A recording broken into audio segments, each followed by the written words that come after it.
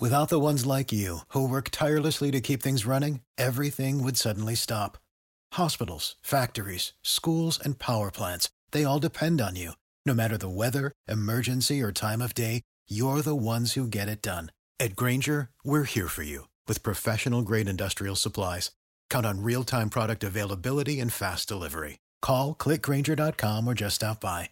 Grainger, for the ones who get it done. The Finding Holy podcast is where Ashley Hales sits down with authors, pastors, activists, and artists to help you connect the dots between the things that really matter and your everyday holy life. And you'll get to hear everyone's laundry routines. To listen to the Finding Holy podcast, go to aahales.com/podcast or wherever you listen to podcasts. This is Troy and Joel, and you are listening to Revive Thoughts. How long must I endure this person who acts so harshly towards me, hurting me, wounding me, who is so completely inconsiderate and insensitive, and who has hurt me immeasurably? Lord, how often? Every episode, we bring you a different voice from history in a sermon that they delivered. Dietrich Bonhoeffer is today's preacher. He preached this sermon to a seminary in Germany, November 1935. Joel, Dietrich Bonhoeffer is a favorite on the show. We have to start the show by saying that if you have not listened to our earlier episodes on Dietrich Bonhoeffer, go find them. Make sure you go back and do. They are recognized by everyone as some of the best of the show. We have amazing speakers, and lots of them do amazing work. The person who does our Dietrich Bonhoeffer works very hard on them, and you're going to see in a minute part of the reason we're saying that. This sermon you're going to listen to is just special. Yeah, and I'm excited because for the first time, we have audio of one of our speakers speaking the sermon at a service, at a church service. Yes. Dustin, our reader for this sermon, had read through the sermon and had actually recorded it beforehand, and he's a worship pastor at a church, and he was called to preach one Sunday, and this sermon was close at his heart, and we're going to listen later on. We're actually going to use the audio from the actual church message itself, and he spends the first, 5 minutes or so talking about his experience coming across this sermon, reading the sermon, and what it meant to him and the impact it's made on his life and his desire to share that with the congregation. It's incredible for us here at Revive Thoughts. This is like, it's happening. It's so cool to see an actual ancient sermon. I mean, granted, Bonhoeffer's one of the more recent ones out of all of our subjects, but still to see one of these old sermons actually living at the pulpit again in front of a live, living, breathing congregation. It's an exciting moment for us, and so we're excited to share that with you. And we think once you hear him and the passion he has from it, it's kind of contagious. You get excited about what he's excited about for sure. And it's been, again, like Joel mentioned, it was a dream of ours that something like this would happen. We had no idea. In fact, we were just talking with him. He was like, hey, I got to confess, I used this sermon. Sorry for pre-spoiling it for you. We're like, spoiling it? We want to use that audio. This was a goal of ours from the beginning, that eventually these sermons would be preached to live audiences. So this is just exciting. We wanted to share that with you. We're going to talk a little bit more of it too later on, but for now, let's get into the man Dietrich Bonhoeffer. We have not actually talked about him in over a year, so this is a little bit of a refresher, just kind of catching you back up. Dietrich Bonhoeffer was born in Poland in 1906, and he will die in a concentration camp just a month or so before the war in Germany ends of World War II. And he was a preacher in Berlin, so right there in the heart of everything going on. He becomes the founder of underground Bible colleges. He gets involved in a plot to assassinate Hitler, to attempt to end the war, and we've kind of discussed on the show previously how we think that went down. But we've gone into these details about some of these subjects. But while doing research into this episode, actually found a new source of information was not really available to us at Revive Studios at the time. So now we're going to actually be able to flesh out some more details that are really in a lot of ways kind of brand new to all of us. Yeah, if you don't know a lot about Bonhoeffer, that recap was probably kind of eyebrow raising. You go, assassinate Hitler? What on earth is going on with this Dietrich Bonhoeffer guy? So if you haven't heard his previous episodes, you want to know more about them, you can find those previous episodes on our feed. But today we're going to be talking a little bit about one of Dietrich Bonhoeffer's sisters, Susanna Bonhoeffer. Now, this may come as a shock to it came as a shock to me. Not only that Dietrich Bonhoeffer has a younger sister named Susanna, but he also has a twin sister as well. How did that not come up before? Right. So, I mean, Bonhoeffer himself is, immortalized in time, but his family is pretty much, no one knows much about. And he has a couple elder brothers, too. Yeah. So he comes from a family. His sister Susanna's autobiography has gotten a lot of attention lately, and so we kind of got some new excerpts and stuff we can look at and figure out more about who Dietrich himself was as a person. Susanna grew up to be a pastor's wife. She was actually the one that visited Bonhoeffer in the concentration camps. She would pay for him to get taken care of while he was there, and so she knew him very, very well. In fact, Susanna probably knew him better than his actual twin sister. As a kid, she said he was very rambunctious. He was very smart and popular, although he did get teased a lot from his siblings growing up in the family. In the 1920s, liberalism had taken over the churches in Germany and had already gotten a hold of them before World War I even happened. And after World War I, you can imagine how those effects would have made the state of the church worse in Germany, leading into the power vacuum that would then become Hitler's rise to power in Nazi Germany. If before World War I, if you've listened to the show for any period of time, you've heard us talk about theological liberalism. And if you're brand new to the show, maybe new to this idea, it's this idea basically that the faith is actually more about how humans feel about it. The Bible is not inerrant. God is more of an ethereal kind of thing. You can't really touch him. He's probably not the Jesus Christ of the Bible. That part of theological liberalism would say. And if you listen to the show, especially to sermons from the 1800s, maybe men like Soren Kierkegaard, you can see that they're struggling with this idea, especially in Germany. Well, if before World War I, people were questioning God and the idea and the biblical inerrancy and the idea that people could, create heaven on earth with human progress, after World War I, it got so much worse. This idea of seeing so many people die and so much starvation and how just hard it was, the idea of heaven on earth was over. And many people just gave up God completely and altogether. This left the church going even softer, just trying to get people to stay in the church and come through the doors, even though most people didn't see any reason to, because the God of the churches of Germany was not really doing anything for anybody. Bonhoeffer would grow up in this, but as he got older, he would reject this theological liberalism more and more. And according to his sister, and he and his sisters would used to make fun of the head pastor for not understanding his own Bible and just being way too into philosophy and the philosophers. And this pastor, by the way, he just sounded kind of awful. Apparently, he was well known for selling pictures of himself to the kids, and he would tell them during their Bible classes, like, you need to get a picture of me with my profile. It's worth a little bit more, but it's really good. And he would sit at the front of the room, and he would just kind of sit looking at a side direction, saying the profile shot is my best shot. As if, he sounds like he's an Instagram star. Yeah. It's 100 years before there was one. An influencer. Exactly. And he would often say he loved God, but he could do without, and this is his quote, not mine, the Lord and Savior stuff, and wanted to instead focus on truth and light and grace and those concepts out there. So if this was considered a good preacher, and he was actually considered the good one, you can imagine how bad things are in other places. There's pockets throughout history where I can imagine it being really difficult to be a believer, in the midst of everything that's going on. Germany in the 30s is one of those times for me. Like, everything that's going on, the state of the church, the state of philosophy, the culture that you're raised in, is one of the least conducive places I can imagine a Bible-believing Christian being, right? Yeah, no, I agree with Joel, actually. You grow up in an environment with a pastor like that. Imagine how difficult it would be just to take your Bible seriously. A lot of people say, I had a hard church. This guy's one of the best preachers in town. This is what he spends his time doing. That would be so difficult. So we know, and we've heard people criticize Bonhoeffer. Well, he's pretty theologically liberal. But Suzanne said that as he got older, he kept getting firmer and firmer in what he believed. And considering where he started, I think he probably moved in the right direction over time. It's when you're just surrounded by a culture like that, it's hard for you to take that completely opposite opinion when no one else has it. Bonhoeffer is a complicated guy. That you can see this because when people look at his life, he's known as a pacifist, but he also was involved in a plot to kill Hitler. So, at some point, progression, and the more you read into that, the more you're open for interpretation as far as how that affects his pacifism. There are, I don't know, there's a progress, there's a timeline to everyone as a person. You take any pastor and you analyze 30 years of their ministry. Yeah. The first year is going to look different than that last year for sure.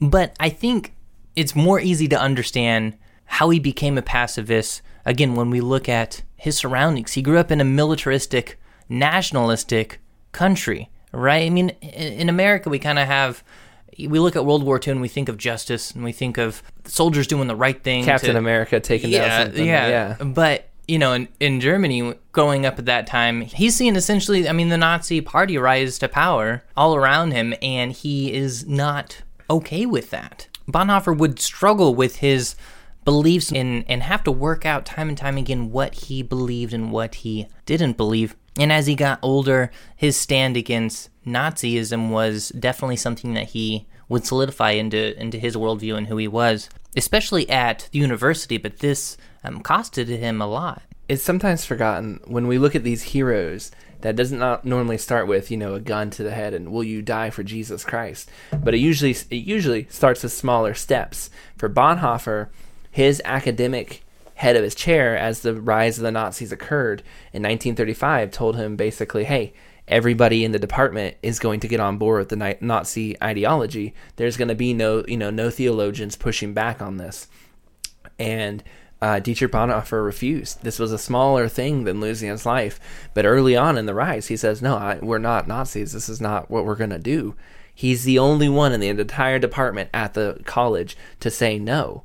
And then later on, the only other person who would join him is actually his sister Suzanne's husband, who a few months later would also be asked the same question, and he would also say no. These two guys are the only ones who do, and both of them lose their chance at getting and finishing their doctoral degree at the school they're at, and both of them have their positions and their kind of professorships taken from them. And so even though it's a much smaller thing than losing his life, you can see that years before things got really bad, he was already paying the price for saying no to the Nazis. And something that may have motivated him during this time was the time that he spent in America. In 1930 and 31, he went to Union Theological Seminary, which is in New York, I believe. During that time, he also visited a predominantly African-American church that he had been invited to, and he enjoyed the music and the worship there so much that he took a crate of recordings home back to his students in Germany, and he would teach these songs to them. Whatever it was, many agree that his time in America helped shape and change his theological course away from his German colleagues, whereas many agreed to go along with Nazism. Bonhoeffer, we see him firmly resisting that.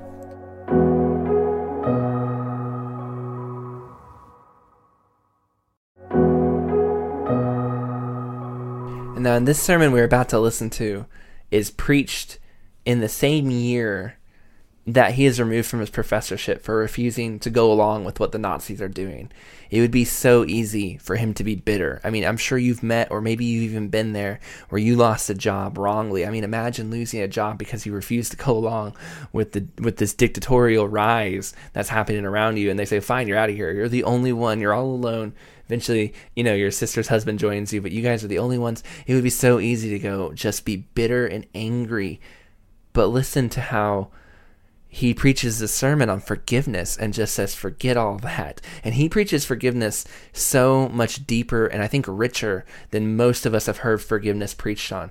It's so complete and whole and treated out of love, acting as if no crime ever took place. These do not sound like the statements of a man who is living through the rise of a dictator taking over his country, kicking him out of his job, and destroying everything around him, and seeing evil on the streets. And yet, that's exactly where he is when he preaches this sermon. And this sermon is preached again. You're listening to the audio of it being preached again to an actual church for the first time in 85 years. And we get to listen to that service come back to life for us right now.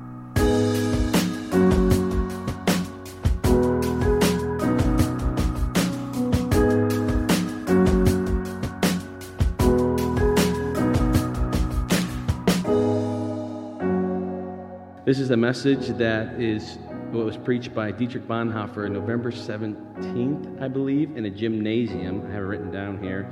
In a gymnasium, 1935. And if you don't know who Dietrich Bonhoeffer is, obviously he was around way before us, and so we don't have any recordings of his sermons. And so what I would like to do tonight is breathe some life into a sermon that he preached all these years ago. In fact, I got to give credit where credit is due. I came upon this sermon by some buddies of mine who have a podcast called Revive Thoughts. And so I'm going to give just a shout out to them. If you have never heard of that, if you're into podcasts, they're my buddies I went to college with, and this is what they do for their ministry. They take old sermons and they have people read them, and they bring these old sermons to life and revive them. So if you're into that sort of thing, if you want to hear a sermon from 1700, read by someone like me or somebody else, they got a whole team of people. Or if you'd be interested in reading for them, let me know. I'd be glad to connect you with them. But they're in a couple, I think season 3 now maybe, and I've gotten to do all the Dietrich Bonhoeffer sermons. So this is the 3rd one that I did for them. And I did it a couple weeks ago. Actually, I did it back in the Sunday school room here. I recorded it for them right in one of the Sunday school rooms here. And I think it will be aired in about a week or so. So hopefully I'm not stealing your thunder if you're watching Joel and Troy. But this sermon, when I was preaching it in the Sunday school room back there, by myself, it convicted me. In fact, I think Hannah maybe walked by and saw me preaching to myself in the room there. I was like, oh, yeah, I haven't completely lost my mind. I'm recording something in here. But this sermon really, I think, hit me in the heart. And I wanted to share it with you all. And so whether you've come here tonight and you've been walking with the Lord for 60 plus years, or maybe you've just come to know him, I think this is a key aspect of the Christian life. In fact, when we had Andrew Peterson here, he was so bold to say that he thought that the number one thing that was marriage, when people say like, hey, what's the key to a successful marriage? And most people will say something like communication. And he said he believes it's forgiveness. And I think I would actually agree with him on that. So whether you're here and maybe you're married, you've been married for a long time, maybe you're thinking about getting married, maybe you're not married, maybe you're young and maybe you're still in school, maybe you have friends and family, this is such an important concept that we find in Matthew chapter 18. And so I want to start off by reading Matthew chapter 18, where he gets this sermon from. So if you have your Bibles, if you can go ahead and just turn to Matthew chapter 18, Matthew chapter 18, verse 21. Matthew 18, verse 21. I'm going to pull it up here as well. Matthew chapter 18, verse 21, and we'll go, I think, all the way to verse 35. And this is, again, a familiar passage that a lot of us probably know, but I am always thankful for it and thankful when I can hear it. So Matthew 18, verse 21. See if I can turn there. Here we go. I'm going to read now the New King James Version. And some of your Bibles may say, the parable of the unforgiving servant or the roguish slave. That's the one I like, roguish slave. It's a great name for a band. But this is the parable of the unforgiving servant. So let me read it to you here, then we'll jump into Dietrich's sermon. Verse 21 says this, Then Peter came to him and said, Lord, how often shall my brother sin against me and I forgive him? Up to 7 times? And Jesus said to him, I do not say to you up to 7 times, but up to 70 times 7. Therefore, the kingdom of heaven is like a certain king who wanted to settle accounts with his servants. And when he had begun to settle accounts, one was brought to him who owed him 10,000 talents. But as he was not able to pay, his master commanded that he be sold with his wife and his children and all that he had, and that payment may be made. The servant therefore fell down before him, saying, Master, have patience with me, and I will pay you all. Then the master of that servant was moved with compassion, released him, and forgave him the debt. But that servant went out, found one of his fellow servants who owed him 100 denarii, and laid his hands on him and took him by the throat, saying, "Pay me what you owe." So his fellow servant fell down at his feet and begged him, saying, "Have patience with me, and I will pay you all." And he would not, but went and threw him into prison till he should pay the debt. So when his fellow servants saw what had been done, they were very grieved, and they came and told their master all that had been done. Then his master, after he had called him and said to him, "You wicked servant, I forgave you all that debt because you begged me. Should you not also have had compassion on your fellow servant, just as I had pity on you?" And his master was angry and delivered him to the torturers until he should pay all that was due. So my heavenly Father will also do to you if each of you from his heart does not forgive his brother his trespasses. Let's pray before we get into this sermon. Father, we do pray you'd help us. Open our eyes, open our ears. Help us to see the truth in your word, that it might change us from the inside out. That way we would be more like Jesus. God, we pray, help us tonight. In Jesus' name, amen. Okay, so right at the beginning of this sermon, let us just quietly and honestly ask whether we know anyone from our own circle of friends and family that we have not forgiven for some wrong that person might have done to us. Someone we once separated from in open anger or in quiet bitterness, thinking to ourselves, I can't stand them any longer. I can't even associate with that person.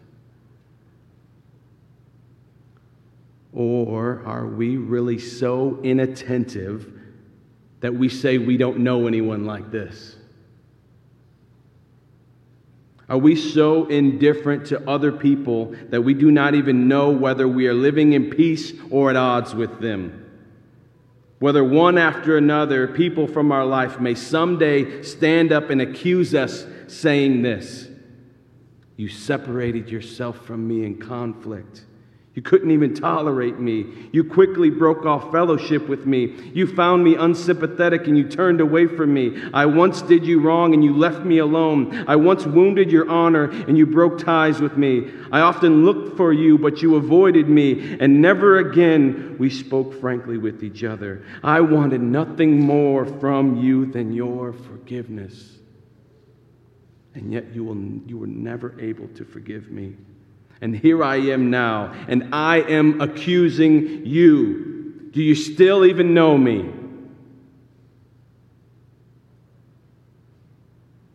And whether or not in that particular hour names will come back to us that we hardly recognize anymore. Many, many wounded, rejected, poor souls who we did not forgive.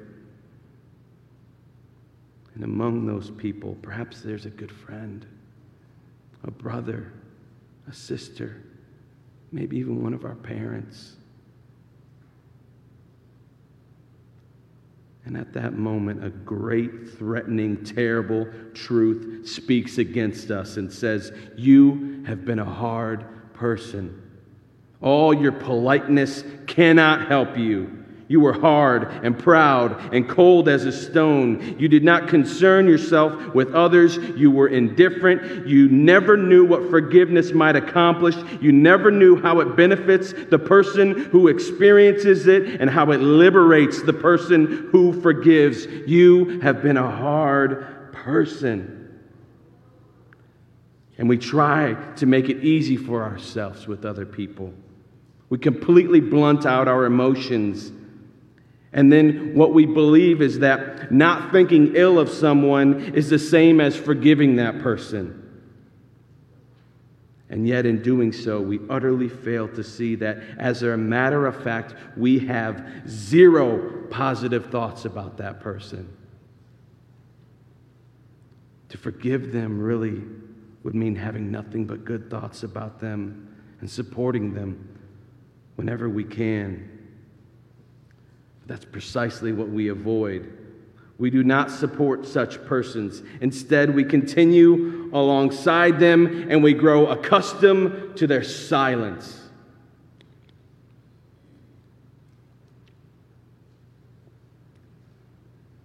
We don't take it seriously.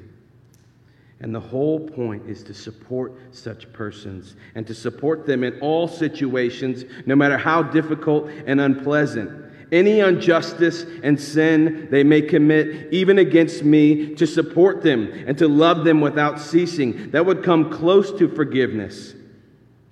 And those indeed who take this posture towards others, toward their parents, towards their friends, their wives, their husbands, but also strangers, in fact, towards all whom they encounter, they know how difficult this really is. They know how often they want to say, I can't do it any longer. I cannot stand this person any longer. I'm just worn out from it. One cannot always just keep on as before. Lord, if they sin against me, how often should I forgive? How long must I endure this person who acts so harshly towards me, who's hurting me and wounding me, who is so completely inconsiderate and insensitive, who has hurt me immeasurably? Lord, how often? At one point or another, it simply must end. Wrong simply must be called for what it is. My own rights cannot continue to be violated. On and on. Lord, how often? 7 times?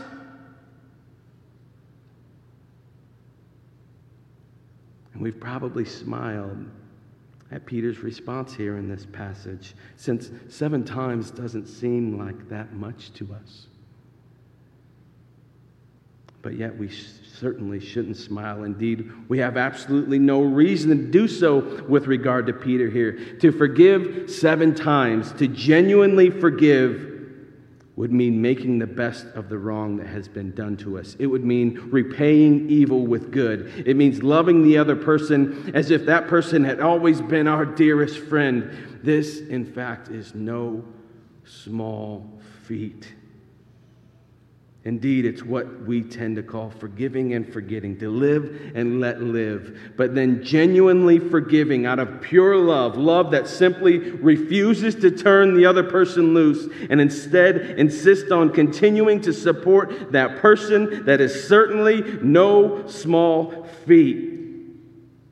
And they are questions that are real torment. How can I deal with this person? How can I endure this person? Where do my own rights begin with regard to this person? And when these questions arise, let us go to Jesus, as Peter did. For if we go anywhere else, or if we were to simply ask ourselves, we would only get insufficient help or zero help at all. Jesus, however, will indeed offer help, albeit only in quite particular fashion. Not up to 7 times, Peter, but 77 times. And Jesus knows that the only in this way can he help Peter. Don't count, Peter. Instead, forgive without counting. Don't torment yourself with the question of how long. Endlessly, Peter. Endlessly. That is what it means to forgive. And precisely that is what grace is for you. And that alone will make you free. When you count once, twice, 3 times, the whole matter becomes increasingly threatening. And your relationship with that person gets increasingly agonizing. Don't you notice that as long as you're still counting, for that long you are still reckoning that earlier sin of that person? And as for that long, you still have not really forgiven that person. You haven't even forgiven them the first time. Peter, free yourself from such counting. Forgive and pardon with neither number nor end. Don't need to worry about your own rights since they're already taken care of with God. You may forgive without end. Forgiving has no beginning or end. It takes place daily and unceasingly because ultimately it comes from God. And this is what liberates us from forced relationships with others. For here we are liberated from ourselves. We may surrender our own rights merely in order to help and serve others. Listen, there is no longer any need for us to be so sensitive. We gain nothing by it. No need for us to be so concerned about our own honor. No need to be indignant when others repeatedly wrong us. No need to continually judge those persons. We need only to love them right where they are and forgive them for everything. Absolutely everything. Without end and without qualification. Is it not a truly enormous grace that we can enjoy such peace with our neighbors? Knowing that no one and nothing can ever disturb that peace. Here, our friendships, our marriages, our brotherhood and sisterhood receive precisely what they need, namely firm, enduring peace through forgiveness.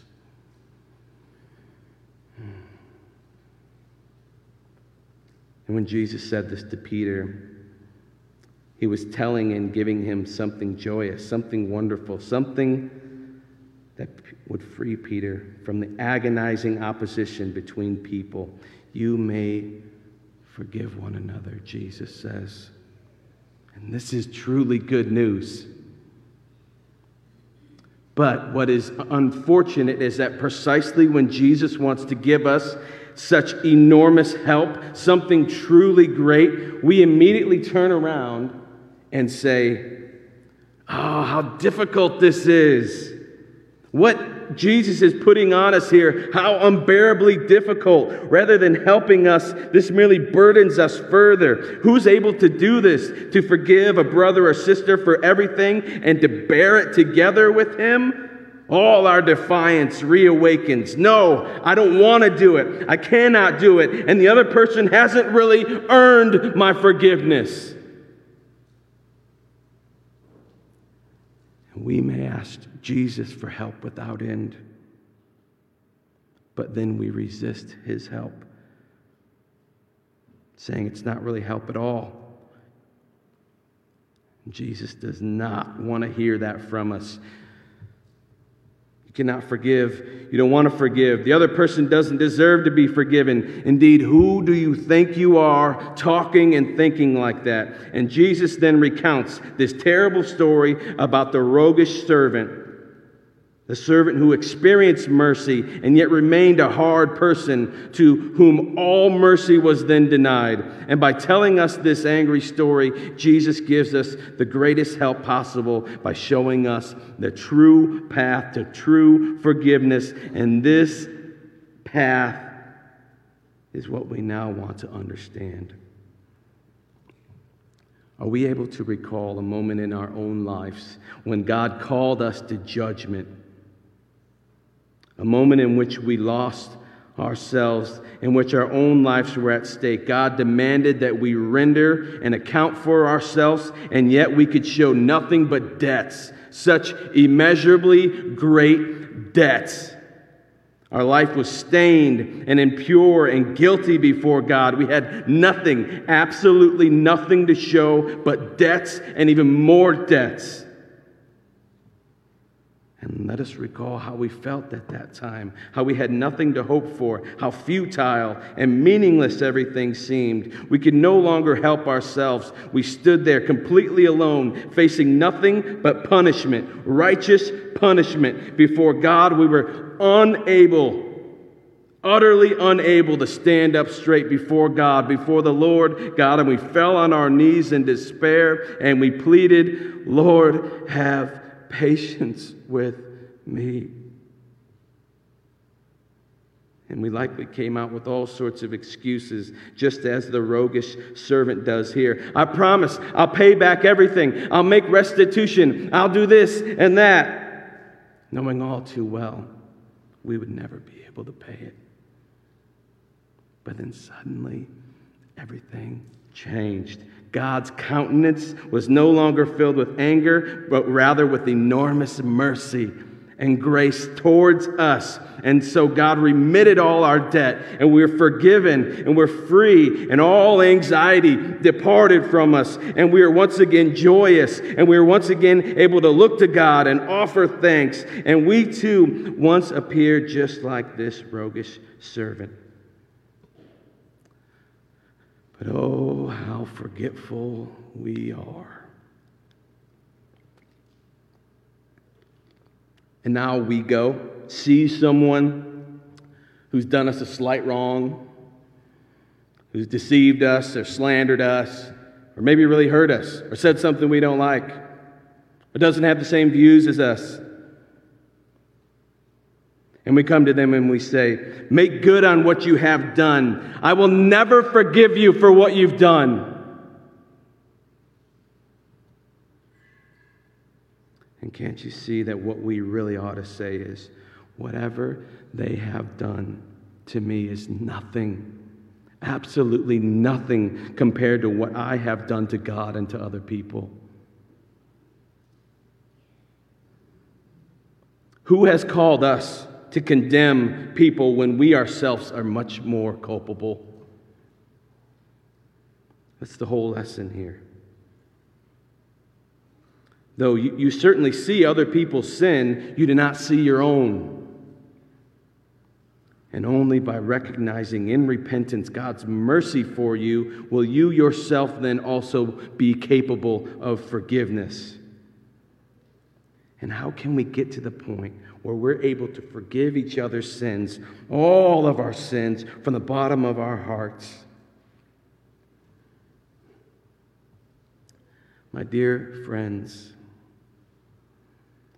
those who have experienced what it means for God to lift us up out of the pit of great sin and forgive us, and whoever has experienced how a brother or sister genuinely can release us from our sin in God's name, that person surely will lose all inclination to judge and to hold grudges, and instead will only want one thing: to forgive without measure, without qualification, without end.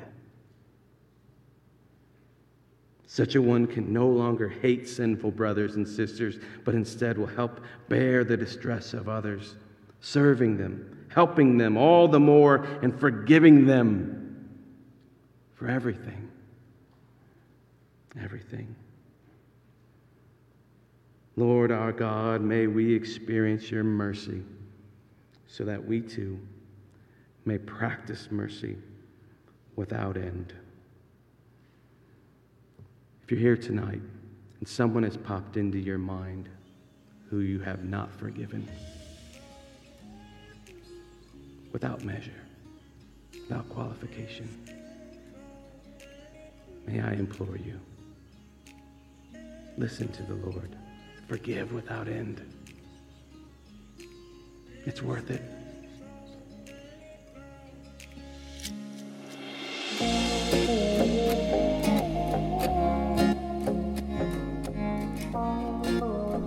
I listened to the sermon and I don't know about you, but I hear, wow, Bonhoeffer truly calls us out.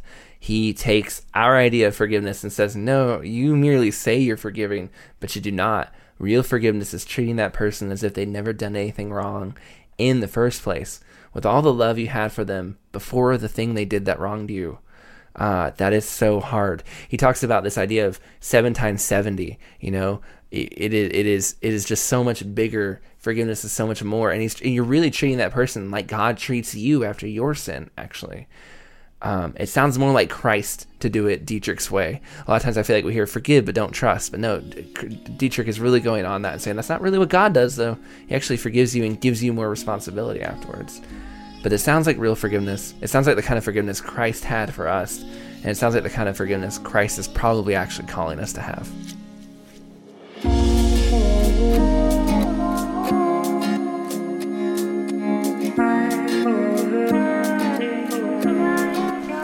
Thank you for listening to today's episode of Revived Thoughts. Today's episode was narrated by Dustin Garrett. Dustin Garrett works as a representative at Samaritan Ministries, and he's also the music director at Liberty Bible Church. If you liked today's episode, you can find the transcript for this episode and all of our episodes at revivedthoughts.com.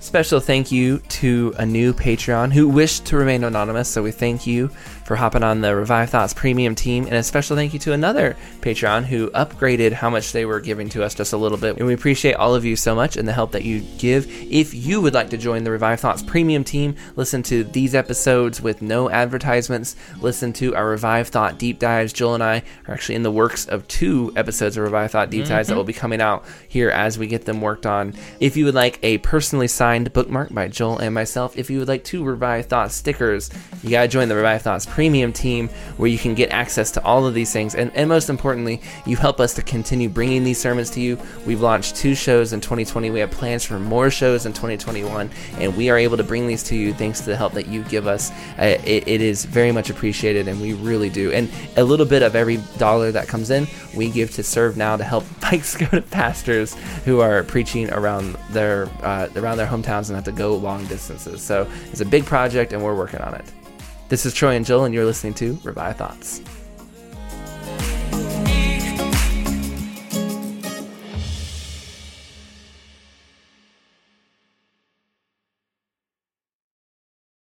I hope you enjoyed that podcast, and if you did, I'd like to also invite you over to the Finding Holy podcast, where Ashley Hales sits down with authors, pastors, activists, and artists to help you connect the dots between things that really matter in issues of faith and your everyday holy life. You'll even get to hear about the laundry routines. Go to aahales.com/podcast or listen to the Finding Holy podcast wherever you choose to listen to your shows. Save big money when you start your next project today at Menards. Check out our great selection of garage and utility lighting options in stock, ready to take home today. We carry everything to help you illuminate whatever project you're working on. Shop garage and utility lighting products in store at your nearest Menards. You can also view all of our entire selection of lighting options today on Menards.com. Save big